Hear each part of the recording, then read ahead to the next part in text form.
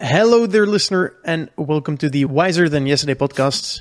My name is Nico. As usual, I'm joined by my good friend and co-host Sam, and this is our third take of a review of The Body Keeps the Score, Brain, Mind, and Body in the Healing of Trauma by Bessel van der Kolk. The reason was, first time we weren't very well prepared. Second time, Sam was still in bed at 10 a.m.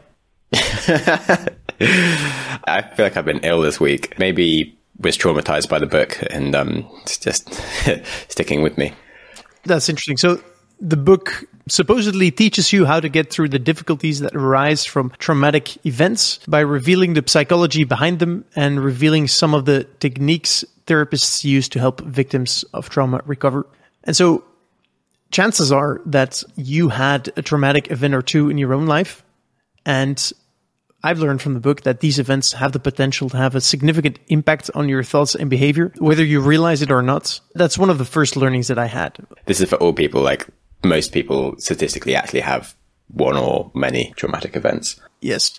And in general, traumatic events, they're the most that get described in the book are either war veterans that have experienced events during wartime that are horrendous, almost by definition, and then also a lot of sexual assault victims.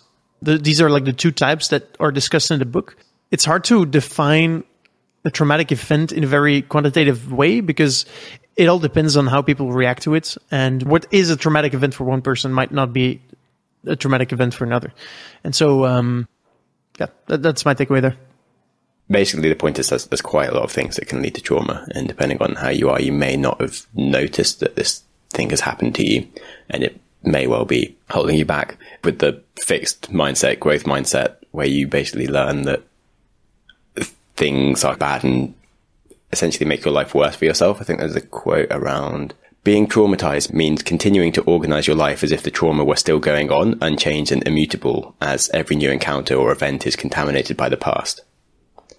Which is literally the definition of the fixed mindset, where you just don't see the capability for good things to happen, and you just continue to try and protect yourself or stop yourself from doing things, and can lead to development of other problems. I think it's dangerous to compare it to the fixed mindset, because calling it a mindset makes it seem like you can just force your mind to get over it, which I think is a very big problem here.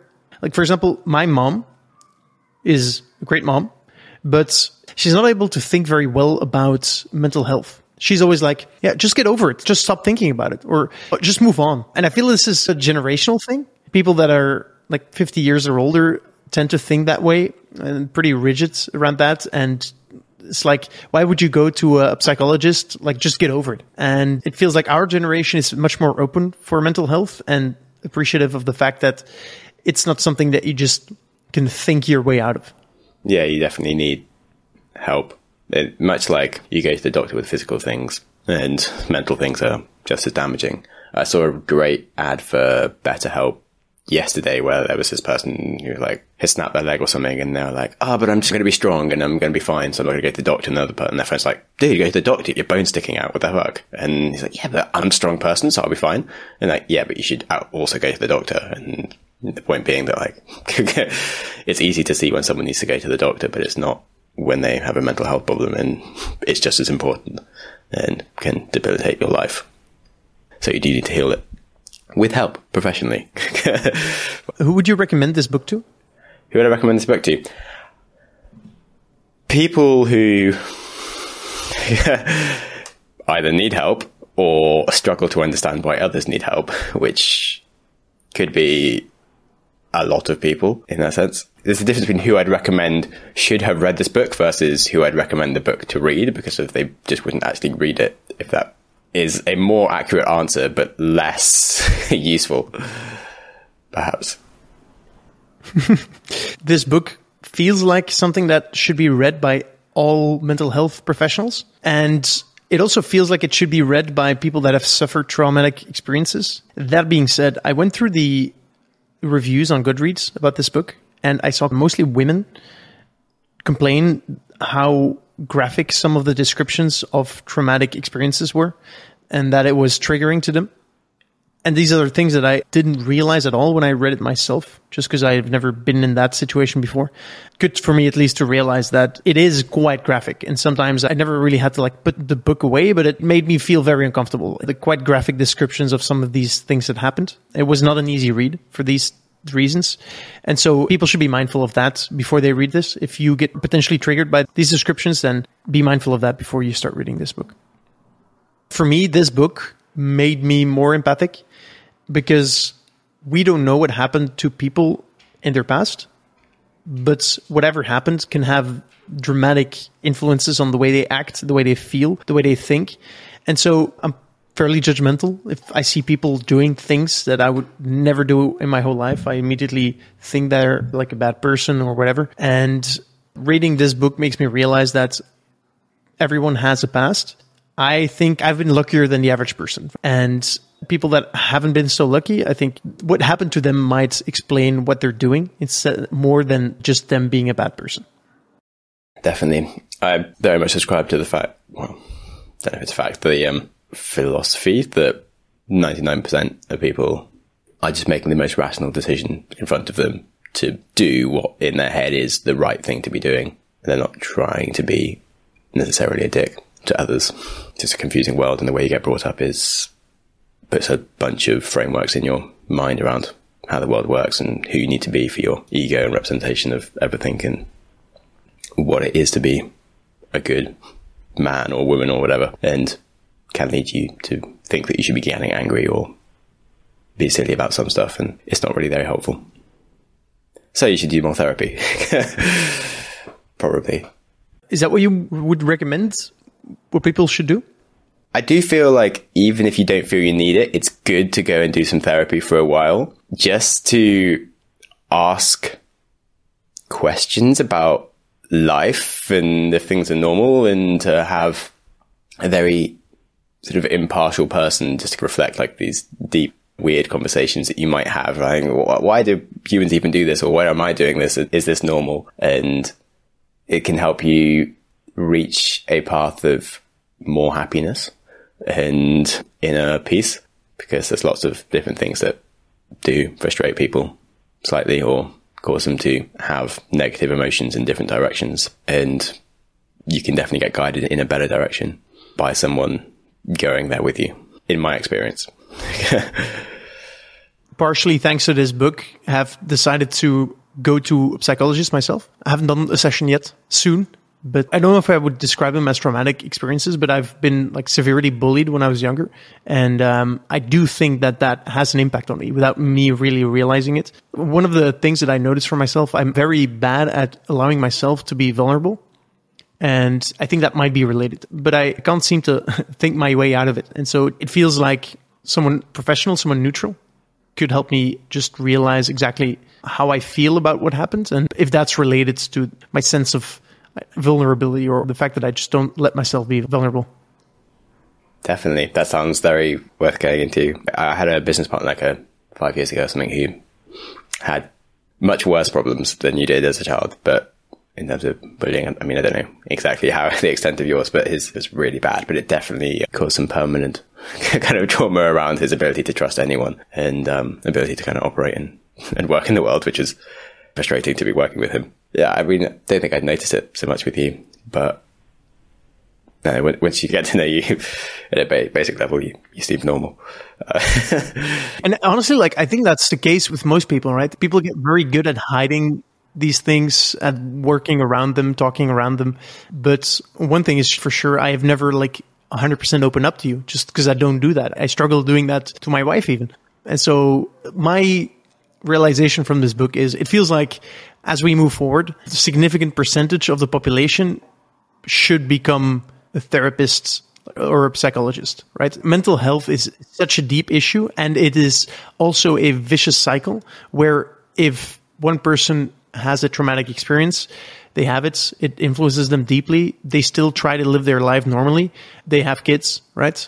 But because they had that traumatic experience, they still have these problems in how they perceive the world and how they think. They pass that on by bad behavior, or even like not directly bad behavior, but this stuff gets given on, and then it's like this loop and cycle that just keeps continuing.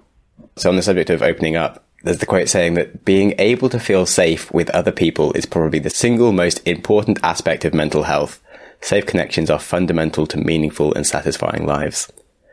So apparently this is important. Our first and foremost objective at every moment is to ensure our own survival. And so if we feel that our own survival is threatened, that's the only thing that we focus on. Like, we want to get away, or we want to ensure our own safety. And so if you feel unsafe, you cannot do anything else, right? Our basic instincts should be to get yourself to safety. And so a lot of traumatic experiences are things happening that you don't want to happen, which results in you feeling unsafe in situations that others perceive as normal. And so, yeah, that's a very important point to make.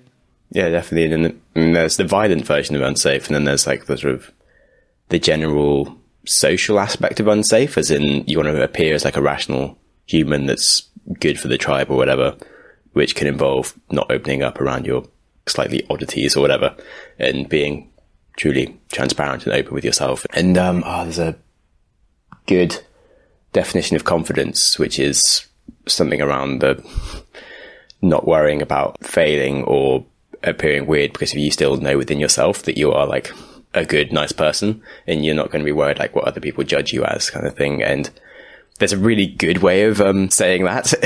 And I said it not so nicely, but it's really good if I actually knew what the full quote was. Oh yeah, I think it's around like knowing that you're still loved.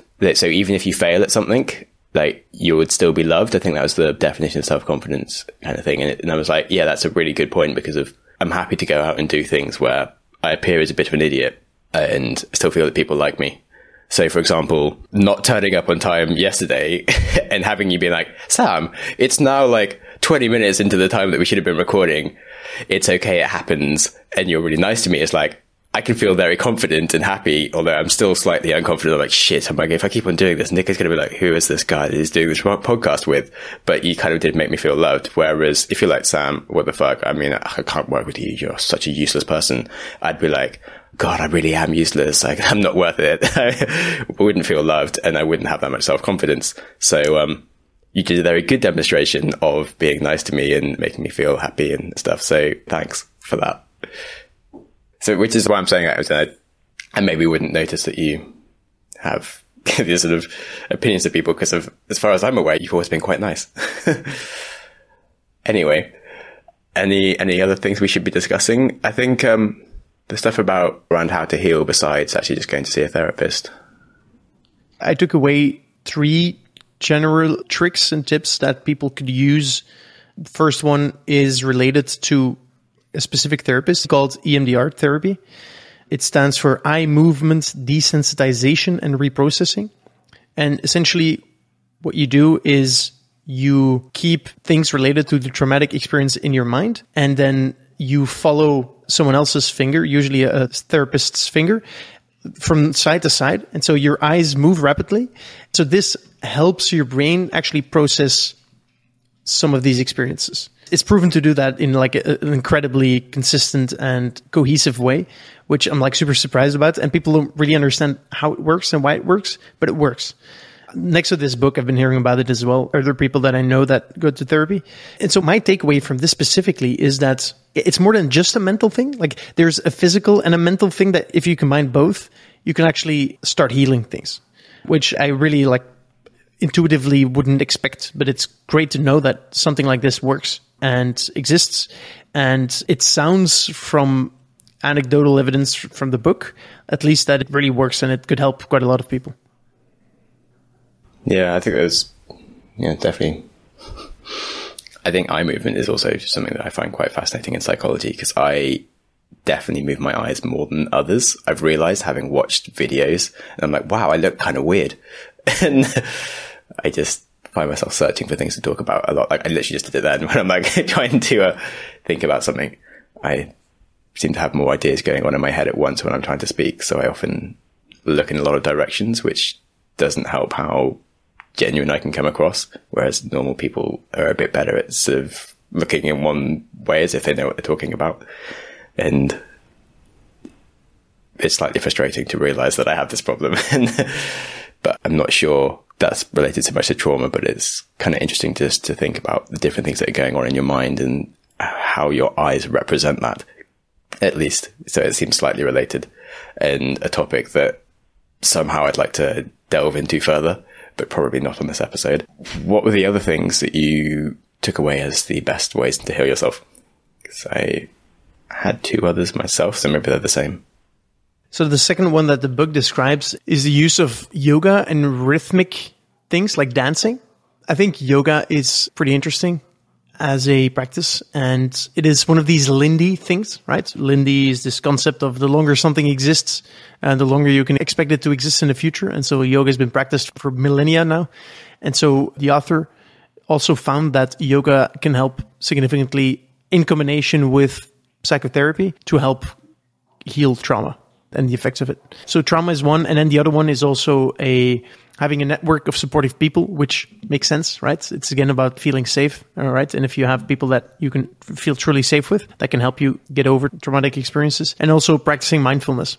Just understanding how you feel in certain situations and being able to link certain situations to the way you feel and the way they make you feel are things that can help you understand what's going on in your mind, and just realize that your body might still be feeling as if it's in this traumatic situation, which is essentially what the long-term trauma is, right? Long-term trauma is your body's acting as if it's still in the traumatic experience, and then sometimes gets triggered by certain things that happen. And then you can have extremely adverse reactions to things that could be completely normal. And so, yeah, yoga, music and dancing also helps.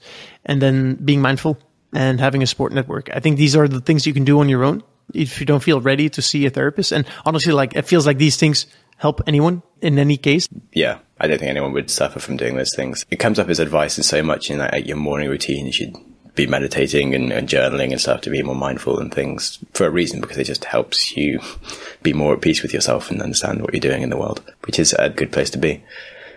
So yeah, these are the ways that the book describes to get over it. It goes quite in depth into some people that have traumatic experiences that had suffered for years until they came to the author who helped them through in other practices. That's essentially the main gist of the book. I think EMDR is probably the biggest epiphany, I guess, that's described in the book. It was the biggest surprising takeaway, and it was kind of fascinating. What I found on the reviews on Goodreads, which I usually enjoy going through because often I see reactions that I would never have myself. And so in this case, I saw quite a lot of women who are either triggered by graphic descriptions of what happened, but also commenting about the fact that he came across as very misogynic. And he described women as gorgeous and slender in the same sentence as describing a sexual assault on them. This interests me because how different people can experience different things, specifically like reading this book. For me, I didn't really realize that, but I found that interesting. Yeah, definitely. It's funny because I didn't notice that as coming across as creepy at all. But he could have said a woman who is attractive without appearing quite so bad. But it's annoying because it's, on the one side, I think it's really handy because some people are so confident and you can do it in such a nice way that they make people feel good about themselves. And I'm like, this is something that I'd love to get over and be able to just go around telling people that they look good and things in a way that doesn't mean that I want to have sex with you or anything. It just means that, hey, you're like, you're having a great day, you're on fire. No idea who you are, but like you're killing it. And you know, you do see some people that just look awesome.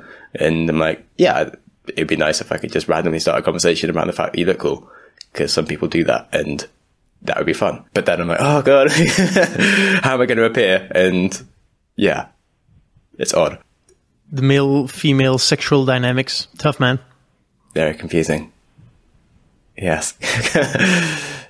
Back to the book. Yeah, I think that my last takeaway is that the book makes it seem like almost everything can be fixed without the need to use many of the very common antidepressants and medication. Because often medication are curing the symptoms and not the foundational problem. But that said, I think there is room for medication. I've seen proof of this where medication combined with therapy can do wonders, because sometimes there's just like physical things in the brain, certain connections that are either under or overdeveloped that just need a shakeup. And I think this is related to our next book. So I think medication is oversubscribed. because people want a quick fix, don't want to do the work, because this is work. One of my main takeaways is if you have had a traumatic experience and you want to get over it, it's not going to solve itself by taking a pill. And so you're going to have to do work. You're going to have to confront that traumatic experience, and it's not going to be easy. And it's not going to be fun. But that said, it makes it seem like there's a possibility for almost most traumatic experiences to be solved or gotten over or healed. It's dangerous to say that, of course, right? It kind of made me optimistic, but it also made me realize that we need more of this. We need more people that can do and help people with this, about this. As I said in the beginning, when I told my mother that I was planning to go to a psychologist, she was like, why do you need that? You're fine. And so maybe this is like a natural thing that will change as, as generations shift and, we become the main generation, millennials and younger. But it feels like being open about mental health is a good first step. And I respect anyone who does it. Yeah, definitely. And I think it is certainly a harder thing in terms of in public. You don't really want to be coming across needy and stuff. Social media is generally talking about their wins and things. And if you are saying something bad, you just look a bit negative and stuff. But it's very handy to actually sort of show when you're having a bad day. Or like my friend recently, she just moved to Dubai, and as far as any photos she's taken, it looks like she's having a great time. And then she did the picture like, actually, I'm kind of really scared. I don't like it. There's lots of sand. I'm not sure I can really live here. I'm not having the best time. And it's good to actually put that as well, because otherwise all you just have is this image that everyone's having a great time around you, and they probably aren't. Yes. Opening these things up is handy. Social media is not helpful for mental health. No, not at all. Which isn't really discussed in this book, but I guess it's kind of a massive... Because it's not really traumatic, right? Well, it depends on what's going on. Someone close to me is currently trying to have children, for example, and they're going through IVF, but first few times has failed. And then one time they kind of got quite far with being pregnant for it to then fail, which is really sad and difficult, like having a living child in your body. But then there's lots of people on social media posting about their babies and having fun. There's other people who also want to go into different universes where their life is better than their current version of their life, and kind of like their fantasies are being fulfilled around the things of like, oh, if I'd made a different decision, this would be happening right now. And living in their past and stuff, which I think social media forces you to do. You're like, oh, well, my friend's doing this really cool thing, and if I'd made a different decision, I could be doing that as well. And you are never happy quite with where you're at. Exactly. And, I think it's a useful poke around that, around being happier within yourself in some respects. Mm-hmm. All right. So let's do a rating. Yeah. What do you think of the book? I thought it was good. I didn't notice the misogynistic side of it so much, but I did find that it wasn't an easy read. So I would give it a 6. Because there was lots of important things, but it could have been crafted in a way that I could have eaten that book for breakfast if it had been written in a really nice way and still made the same important points. So 6. Yep. Yeah, I agree. I find it hard because I feel like this is a must read for anyone who's in the mental health space. And it almost feels like a must read for anyone else as well, because it did give me quite a few realizations about the effects of trauma and not being so fast to judge people.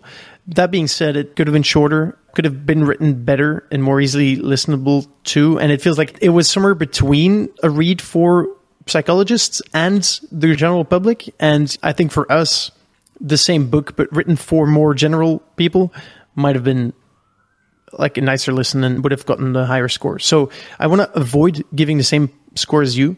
So I'm going to give it a 5. Halfway. Boom. It did teach me a lot, and I don't regret reading it, but I don't feel any need to read it again. I've gotten the points, all good. Honestly, I think by listening to this podcast, you probably have gotten the main points as well. They would stick with you harder if you read the full book, obviously, though. But yeah, that's true. Any case, so yeah, that's it. Next episode, we're reading the book How to Change Your Mind. Michael Pollan. What the new science of psychedelics teaches us about consciousness, dying, addiction, depression, and transcendence. Yeah, I think we discussed it on the previous episode, what psychedelics do to your brain and how they can help. And it's fascinating. That's the next one. Cool. I'm looking forward. Then that was it. Thank you for listening. Dear listener, if you liked what you heard, feel free to give us a good rating. Spotify now allows you to do that. And we hope to speak again to you in the next episode. Cheers.